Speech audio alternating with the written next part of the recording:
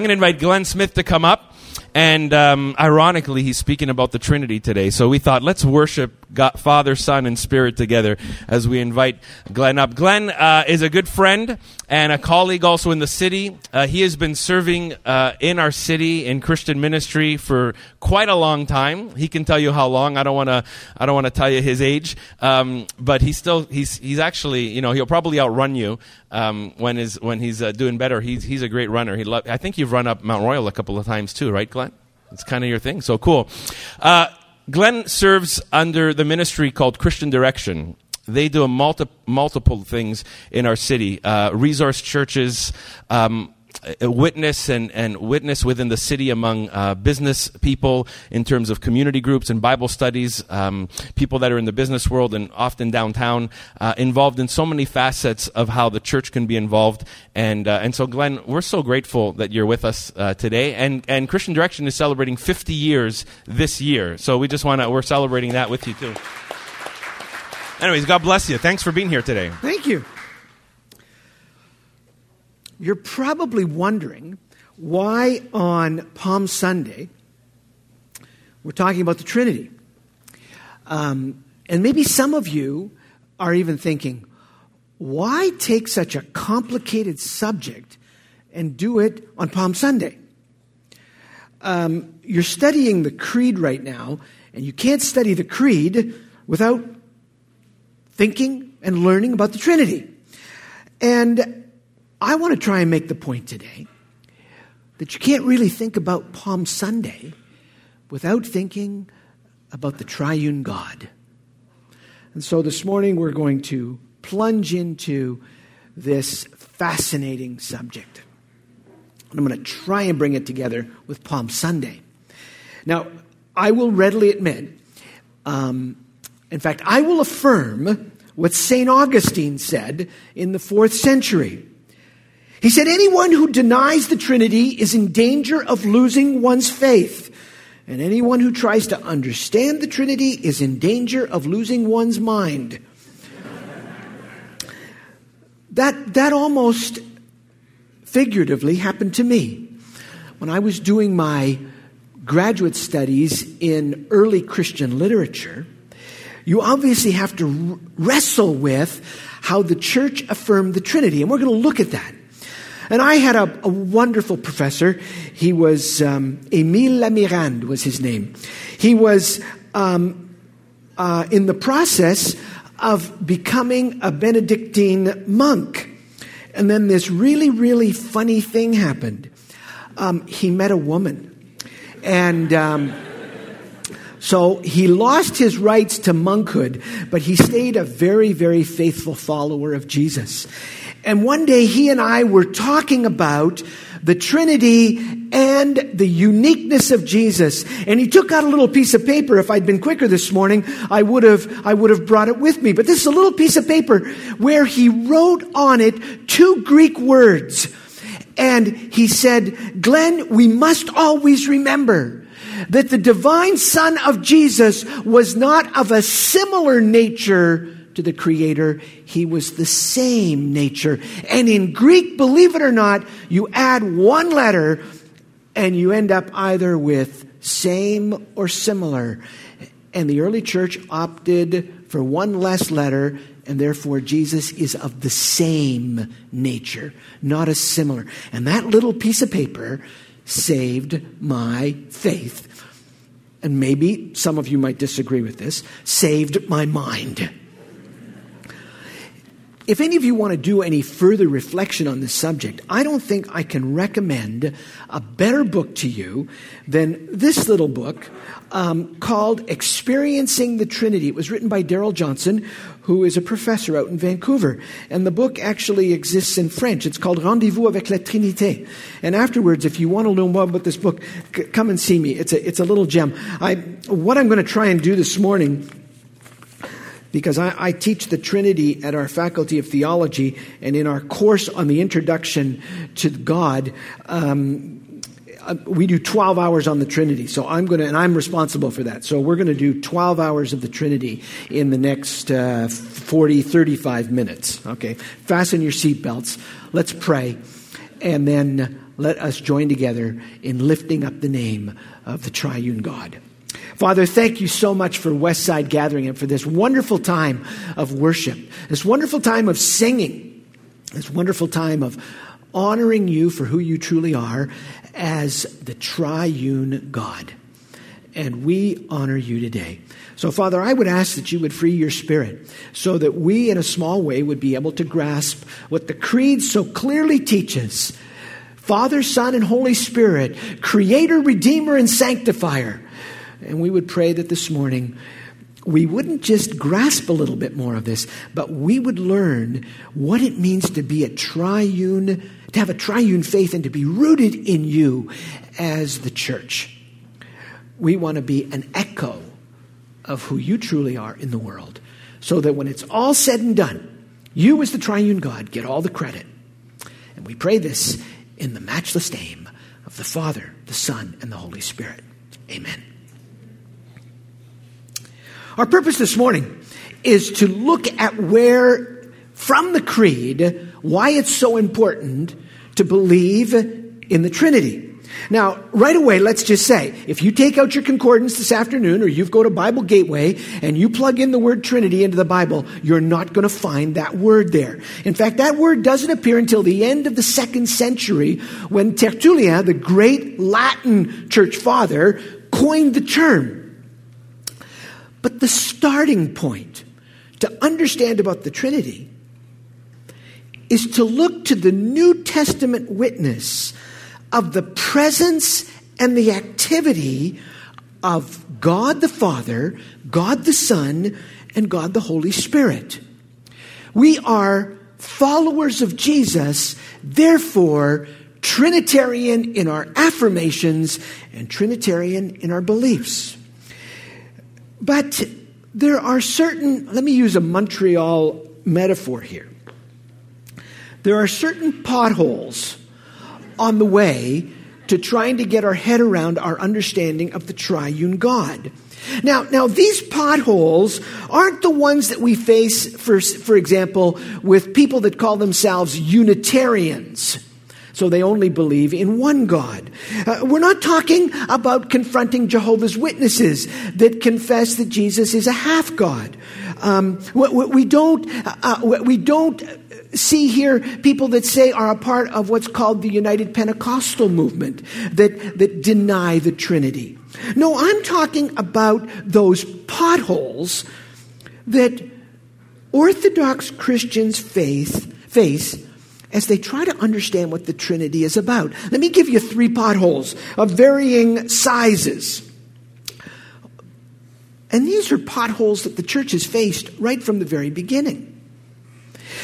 First of all, there's the pothole. The technical term for this is modalism. This is in our zealous desire to affirm monotheism. We are monotheistic like Jews, like Muslims. And in our desire to uphold the unity of God, we then try to find language to explain God. And so we say it this way. Well, there's this God who created the world, and we're going to call that God Father. And then there's another God who is Savior, He's Redeemer, He rose from the dead, and we're going to call Him the Son. And then we're going to find a way to explain about how God works in the world today, and that God's called the Spirit. And really what we end up with is modalism. God who manifests Himself at different times in history in 3 different modes, because we don't want to compromise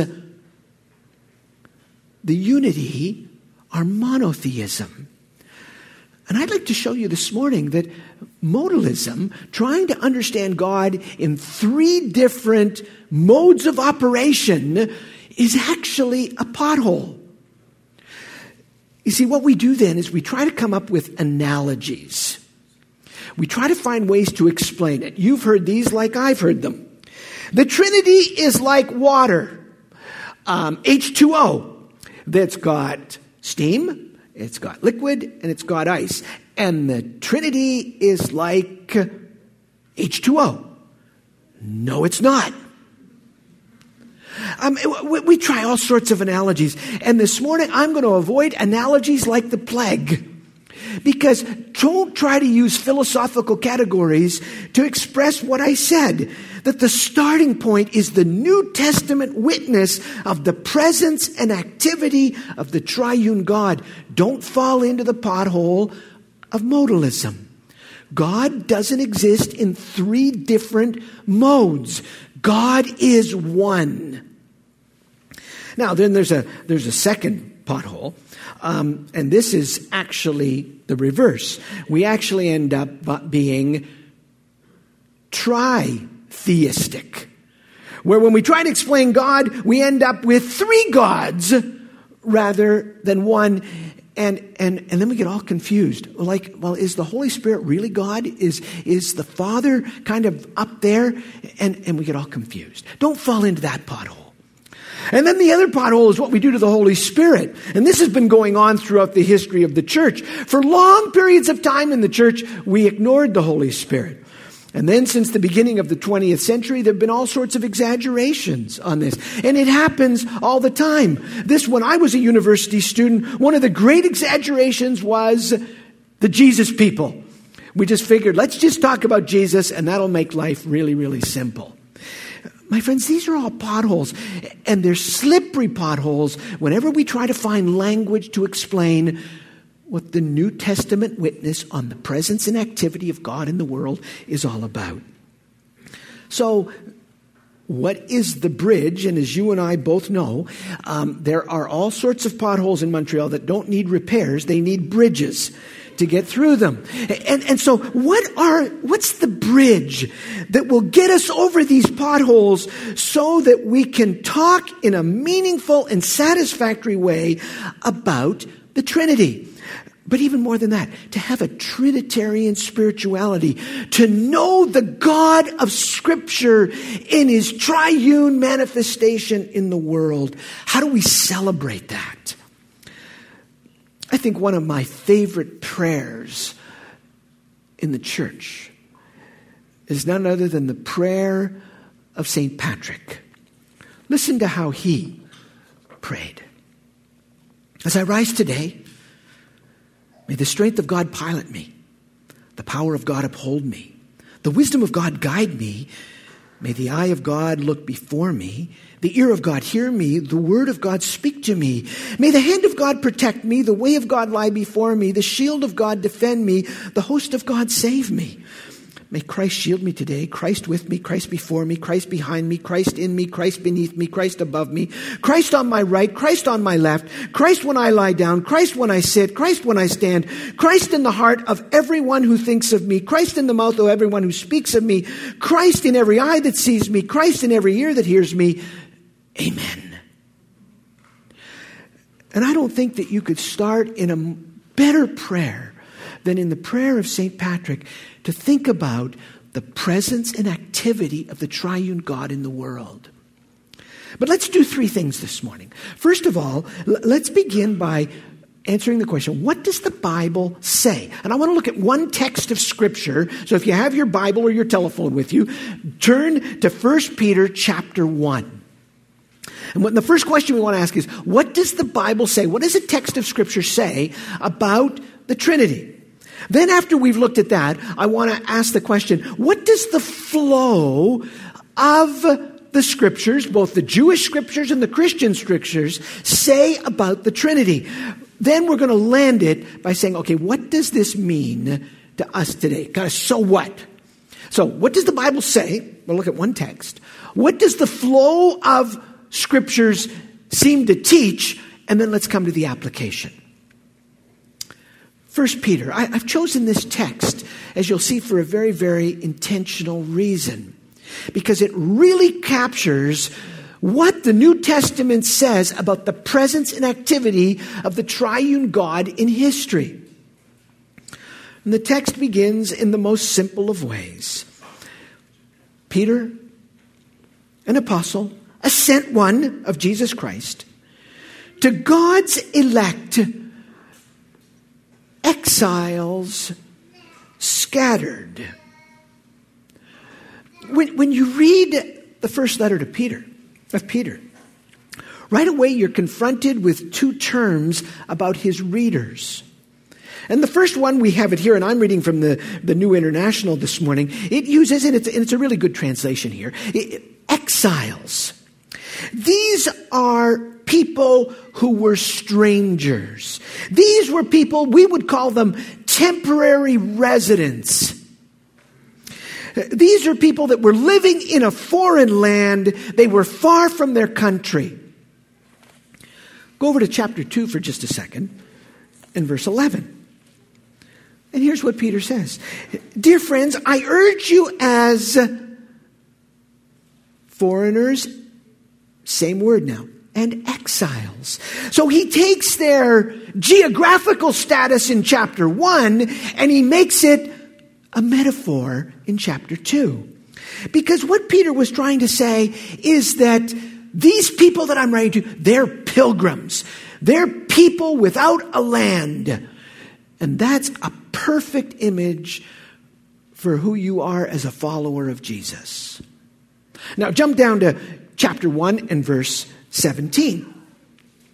Since you call on Father who judges each person's work impartially, live out your time as, okay, now here's a different word, as foreigners. And in chapter 2 and verse 11, he takes that word as now a metaphor. And these are the people who are resident aliens. These are people that have got status in another country, but that's not their land.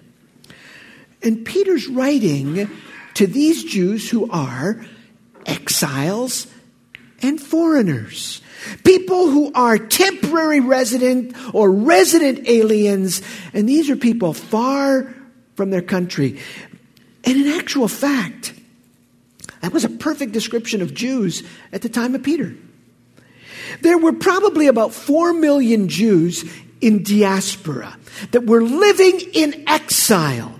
And any Jew who was living outside of Palestine understood, I'm in exile, we're in exile because we didn't listen to Deuteronomy 27, 28, 29, and 30. We were disobedient. God gave us what we deserved. We're foreigners and we're exiles. And in fact, 80% of Jews at the time of Peter were living in exile. We know that there were about 40,000 in Rome. There were over 1 million in Egypt. For any of you that have ever visited Cairo, you know to go into old Cairo is to visit synagogues. And Peter writes to these people. Now, notice what he says. Gives a description of where they are, mostly in Turkey in the rest of chapter 1, verse 1.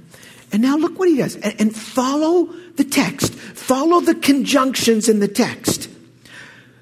These are God's elect, temporary residents, living in Turkey, who have been chosen. Now check the first conjunction.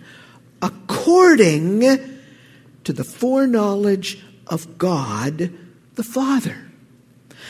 Here is the source of their being. The source was not in their geographical identity.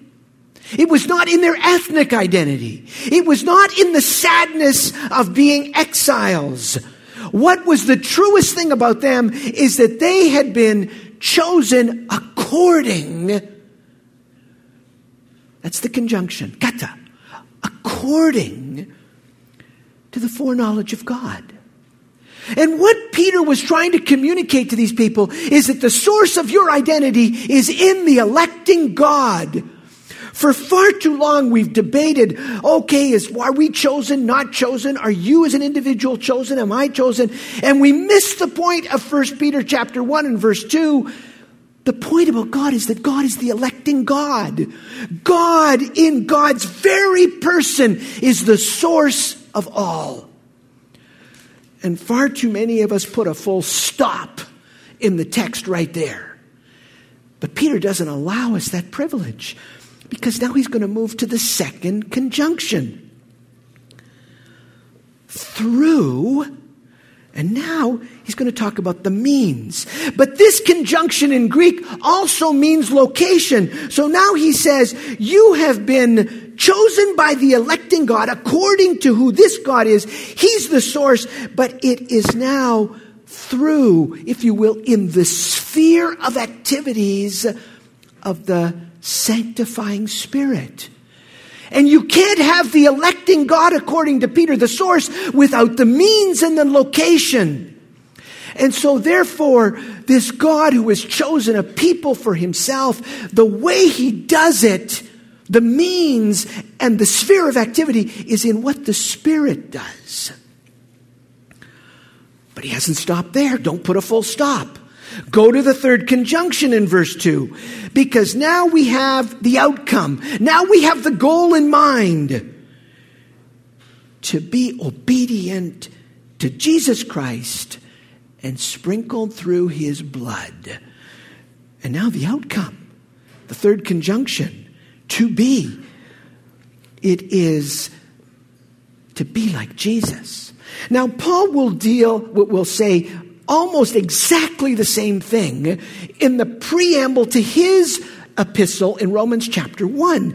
He'll say exactly the same thing, but he'll add an interesting piece because he understood what Christians in Rome were facing, and it was the result was so that the nations would understand who this triune God is. So right away, right in this early Christian piece of literature in the canon, we learn that there is the presence and the activity of the triune God in being the electing God, in the sanctifying Spirit, but in the work of Jesus. And they're not separated. It's all in one verse. And so Peter was saying something very significant here about the truth of this God who is beyond this world.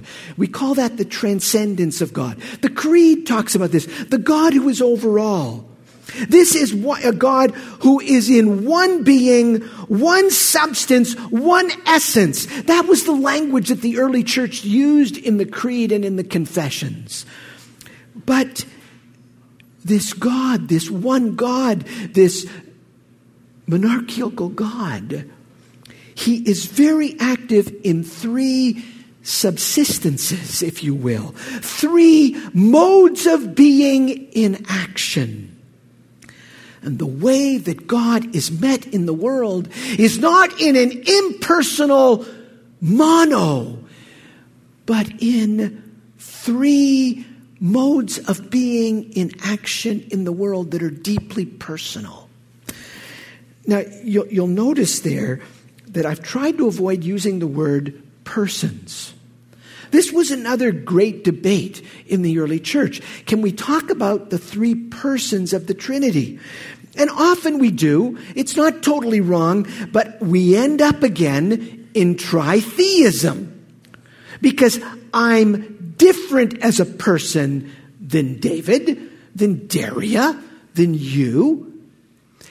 But that doesn't totally describe God, because God is of one essence. And I'm not one essence with David or with Daria or with you. And so when we use the word person or personhood for the three aspects of the Trinity, it's easy to get into another pothole. You see, here's what the early church did with texts like 1 Peter chapter 1, with 2 Corinthians chapter 13, with Ephesians chapter 1 and the long prayer. They said there is a God who is above the world. This is the transcendent God. And this God is in God's self. But this God also enters into history, and we know God through what God does in his actions in the world. And so therefore, the God who is above and the God who is below is the same God. And we can only know who God is by what God does in his being. That's why the stories of the Bible are so important, so that we can bring together the God above and the God below. And that's the triune God.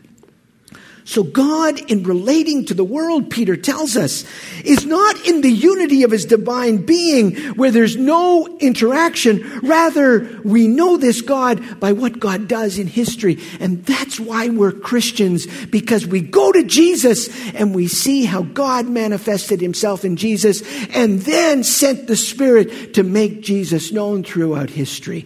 That's what makes us Trinitarian. But Peter doesn't develop this, but let me give you a little hint, because we'll get to this in a minute. There's a relationship in the electing God, the sanctifying Spirit, and in the redeeming work of Jesus. There's a relationship there.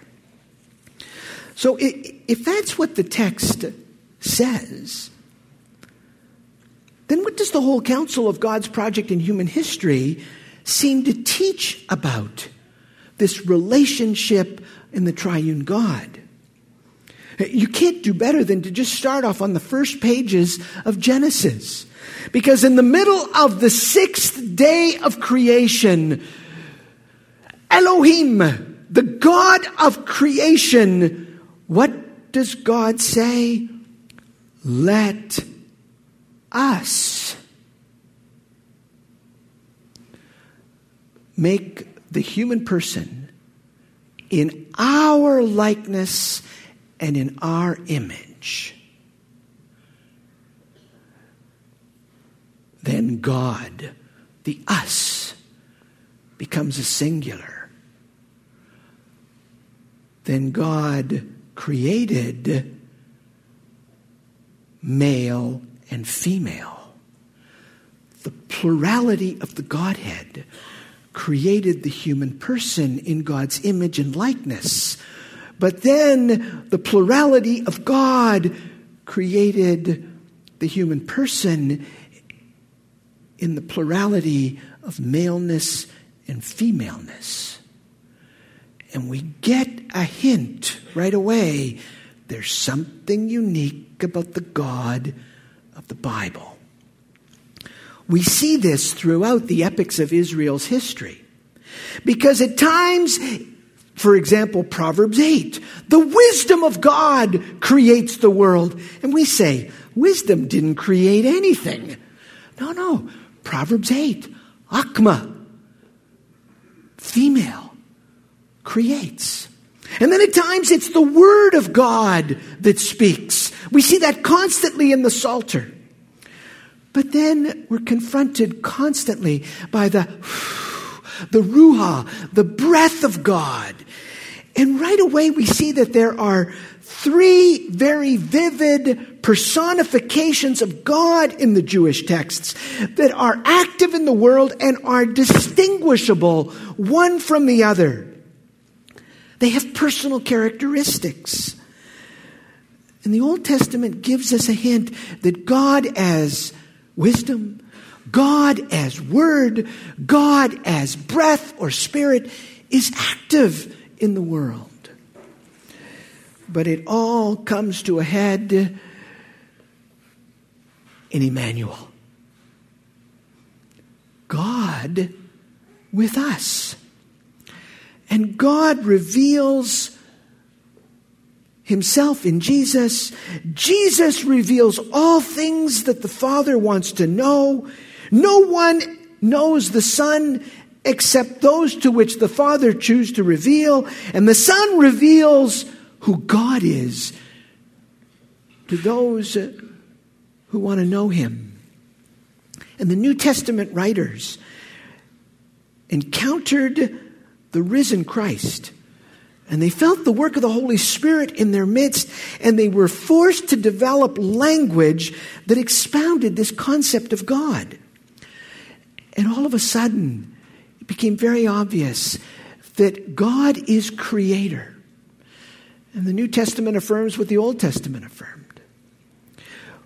The Word that was so clear in the Jewish texts becomes the Logos, Jesus. And now the breath takes on a very personal formulation, and the wisdom takes on a very personal formulation in the active work of the Holy Spirit of God in the world. And so the early church was forced to come up with language not impersonal, paternalistic God overall, but a God who can be known in his presence, in activity in the world. And this God of salvation is one in three, and it's brought together in Father, Son, and Holy Spirit. This is what the Bible in its whole counsel teaches. Now, you'll often hear people say, and often with good reason, you will hear people say, I can't talk about God as Father because, why, Glenn, you never knew my dad. You didn't know how he abused me verbally. You didn't know how he abused me sexually. I could never talk about God as Father. And I understand those types of pain and that type of suffering. But the fatherhood of God is so dramatically different than human fathers. And when the Old Testament some 20 times talks about the fatherhood of God, it's fundamentally talking about God's faithfulness to his covenant, his faithfulness to his project. Earlier this year, my human father passed away. He was a wonderful man. We had our normal bumps along the way, as all oldest sons do. I have wonderful thoughts about my father over the last 3 months. My dad died in Arizona, and there's a reason why he died in Arizona. He hated Canadian winters. And so 17 years ago, he became a foreigner and an exile in a foreign land. And the sun and the lack of humidity and the lack of snow just pleased him to no end. But I remember my dad as somebody who always took me to my hockey games, always took me to my hockey practices as a kid. He couldn't even skate, for Pete's sake. But I remember that. But then I went through a horrible time in my relationship with my dad. I did something that oldest sons should never do. When he and my mom went through a really tough time in their marriage, I stuck my nose into it, and I should have never done that. And it created a real tear in our relationship. I had to apologize profusely. Men my father's age, men the age of my dad, they didn't deal with issues of confession and forgiveness easily. And so the best he could do was to say, okay, I accept your forgiveness. I'll forget it. Let's get on with life. Life doesn't work that way. But anyway, we made it work. And the last 25 years of my dad's life were wonderful. When my mom passed away 17 years ago, my dad went through a horrible time of loneliness. And providentially, I had to do a lot of traveling between Montreal and Los Angeles because I was doing some work for World Vision International. So I would always fly through Arizona and spend some time with him. And his loneliness met my presence, and we were able to really have good times together. So I understand when there's antipathy about the title God is Father. But always remember, the fatherhood of God is about God's enduring commitment to what he set out to do right from the start. And human fathers can't always deliver the merchandise, but God the Creator can. And one reason why I think it's important to affirm God as Father is because of the personal dimension of God who sticks to his word. It's got personal to it that isn't necessarily implicit in just calling God Creator. And it's Jesus the Son. It's Jesus the Redeemer, that's for sure. Jesus the Reconciler, for sure. But it's not just about what he does as Redeemer and Reconciler. It's about who he is as the Divine Son. And it's the Holy Spirit. Now, some of you will remember this. I grew up in the era in the church of the King James Bible. Who was the Holy Spirit in the King James Bible? It was the Holy Ghost. I mean, who wanted to deal with the Holy Ghost? Well, thank goodness we got better translations now. And I understand the Holy Spirit as the sanctifying Spirit. But sanctification is what He does. It's not necessarily all that He is. And so when we affirm God as Father, Son, and Holy Spirit, we're capturing the presence and the activity and the personalness of who God is. We don't meet God as some outside, transcendent, unknown God. No, we meet God in a triune fashion in what He does in the world. And as I said, we know who God is because of how He works in the world. So what does the Bible say? Peter gives us a glimpse. According to the foreknowledge of God, by and in the location, the sphere of the sanctifying Spirit. For what reason? To be obedient. And Paul would add, for the nations to be obedient to Jesus Christ. That's what the Bible teaches. What does the Bible say? From the front page right to the back page, this is a personal God with personal characteristics who manifests Himself in His presence and work in the world. And this God is knowable. And He's knowable in a personal way. Okay. So what does it mean? I just wrote in my notes here 3 things, and then I want to finish in a very unique way. I think the first thing the Trinity means for us personally is that as the church, we are a reflection, an expression of the relational God. As God gets along within the Trinity, the church is to be the reflection of that in its relationships. Which means, my friends, when the church doesn't get along, it's not being a reflection of who God is. The metaphor I like to use is this: the triune God, 1 in 3. And in their relationships, there is interplay together. There's a technical term here. We don't need to worry about that. But there is an interplay. They get along. And the church is the bride of Christ. And we make no distinction between the nature and the mission of the church being in God. We are the bride of Christ. And so therefore, the church is here's the metaphor, the echo of God in the world. And so therefore, Westside Gathering is the echo, the entity that echoes the triune God on the West Island. And when we don't get along, we're a crummy echo. We're a bad echo. Because God is fundamentally relational. Because it's 3 in 1. So the first application is, how are you getting along with your sisters and brothers? It's a reflection of how you believe and practice the Trinity. Which then leads to the second one.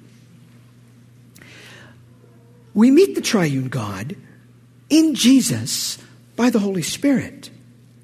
So we don't just get to know God in some informal, bookish, theological manner. No, we get to know God through Jesus.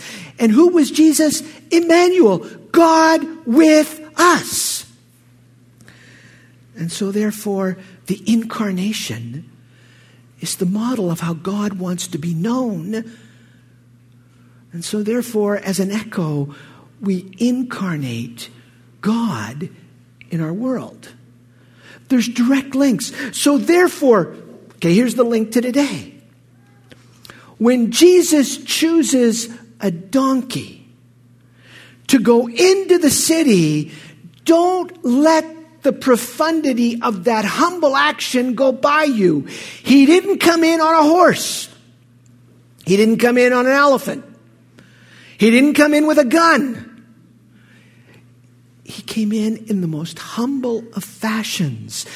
And Palm Sunday is a reflection of the Trinity. God opts for humility. God opts for servanthood. God doesn't opt for triumphalism. And so therefore, how we act as humble servants in the world is a reflection of who God is. And so therefore, my third thing then is that we can know this God in a triune way. And this is where Paul is so helpful at the end of 2 Corinthians chapter 3. I invite you to read it this afternoon. The end of chapter 3, the beginning of chapter 4. We reflect as in a mirror the Spirit.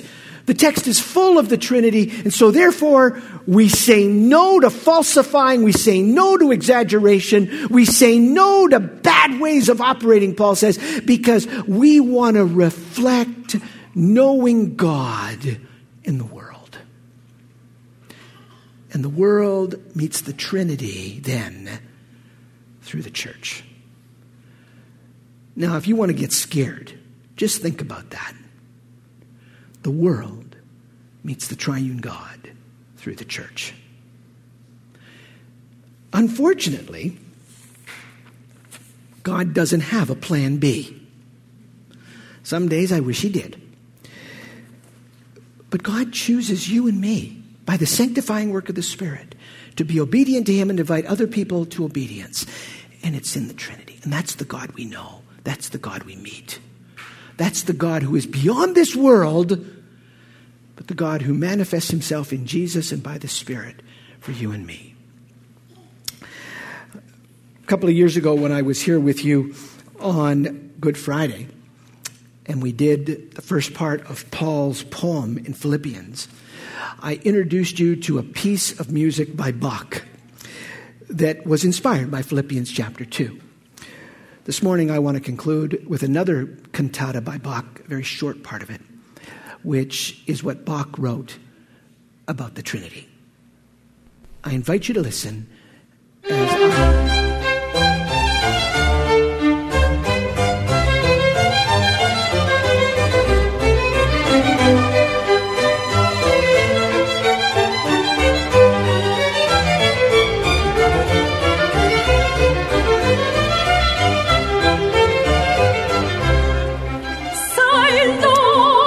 laud, praise, and honor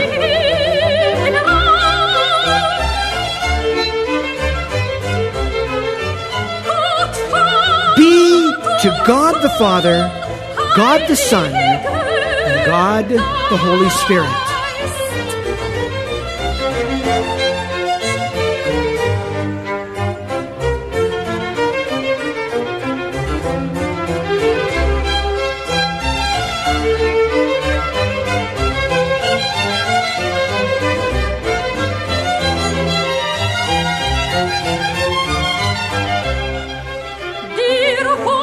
May he, the triune God, increase in us.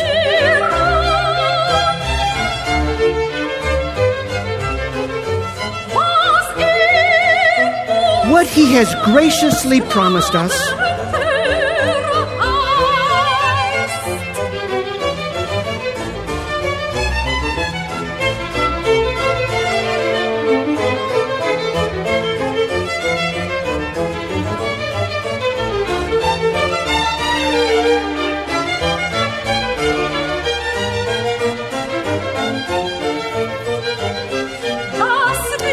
let us trust completely in him, the triune God.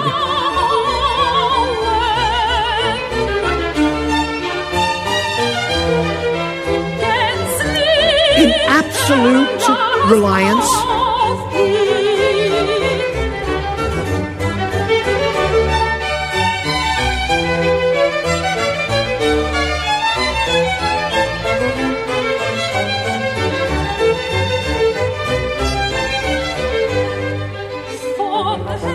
building sincerely,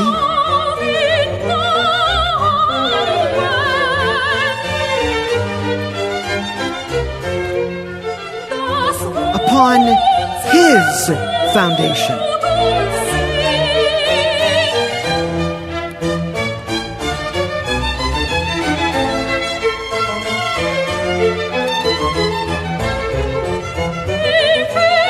Clinging to in heart and in mind.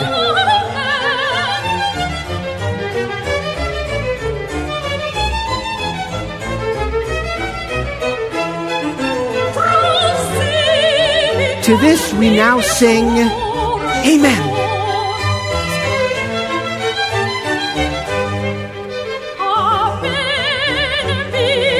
All will be given to us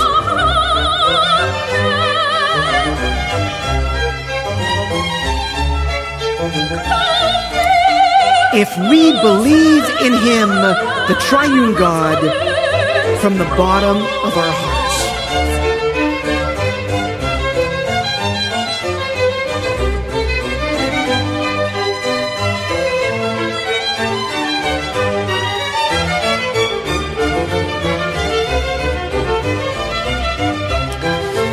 And now Bach will make a transition, and he will introduce the Alleluia. And so I don't think we could do better than to conclude this morning in one voice, saying Alleluia to the triune God who came in Jesus as a humble servant. Father, thank you this morning that you invite us to know you, Father, Son, and Holy Spirit. You are our foundation. We can know you in heart and mind. But now as we go out into our communities, we go out as a reflection of you, the personal, relational God. And we want to be an echo of you this afternoon. So when it's all said and done, you get all the credit. Father, Son, and Holy Spirit.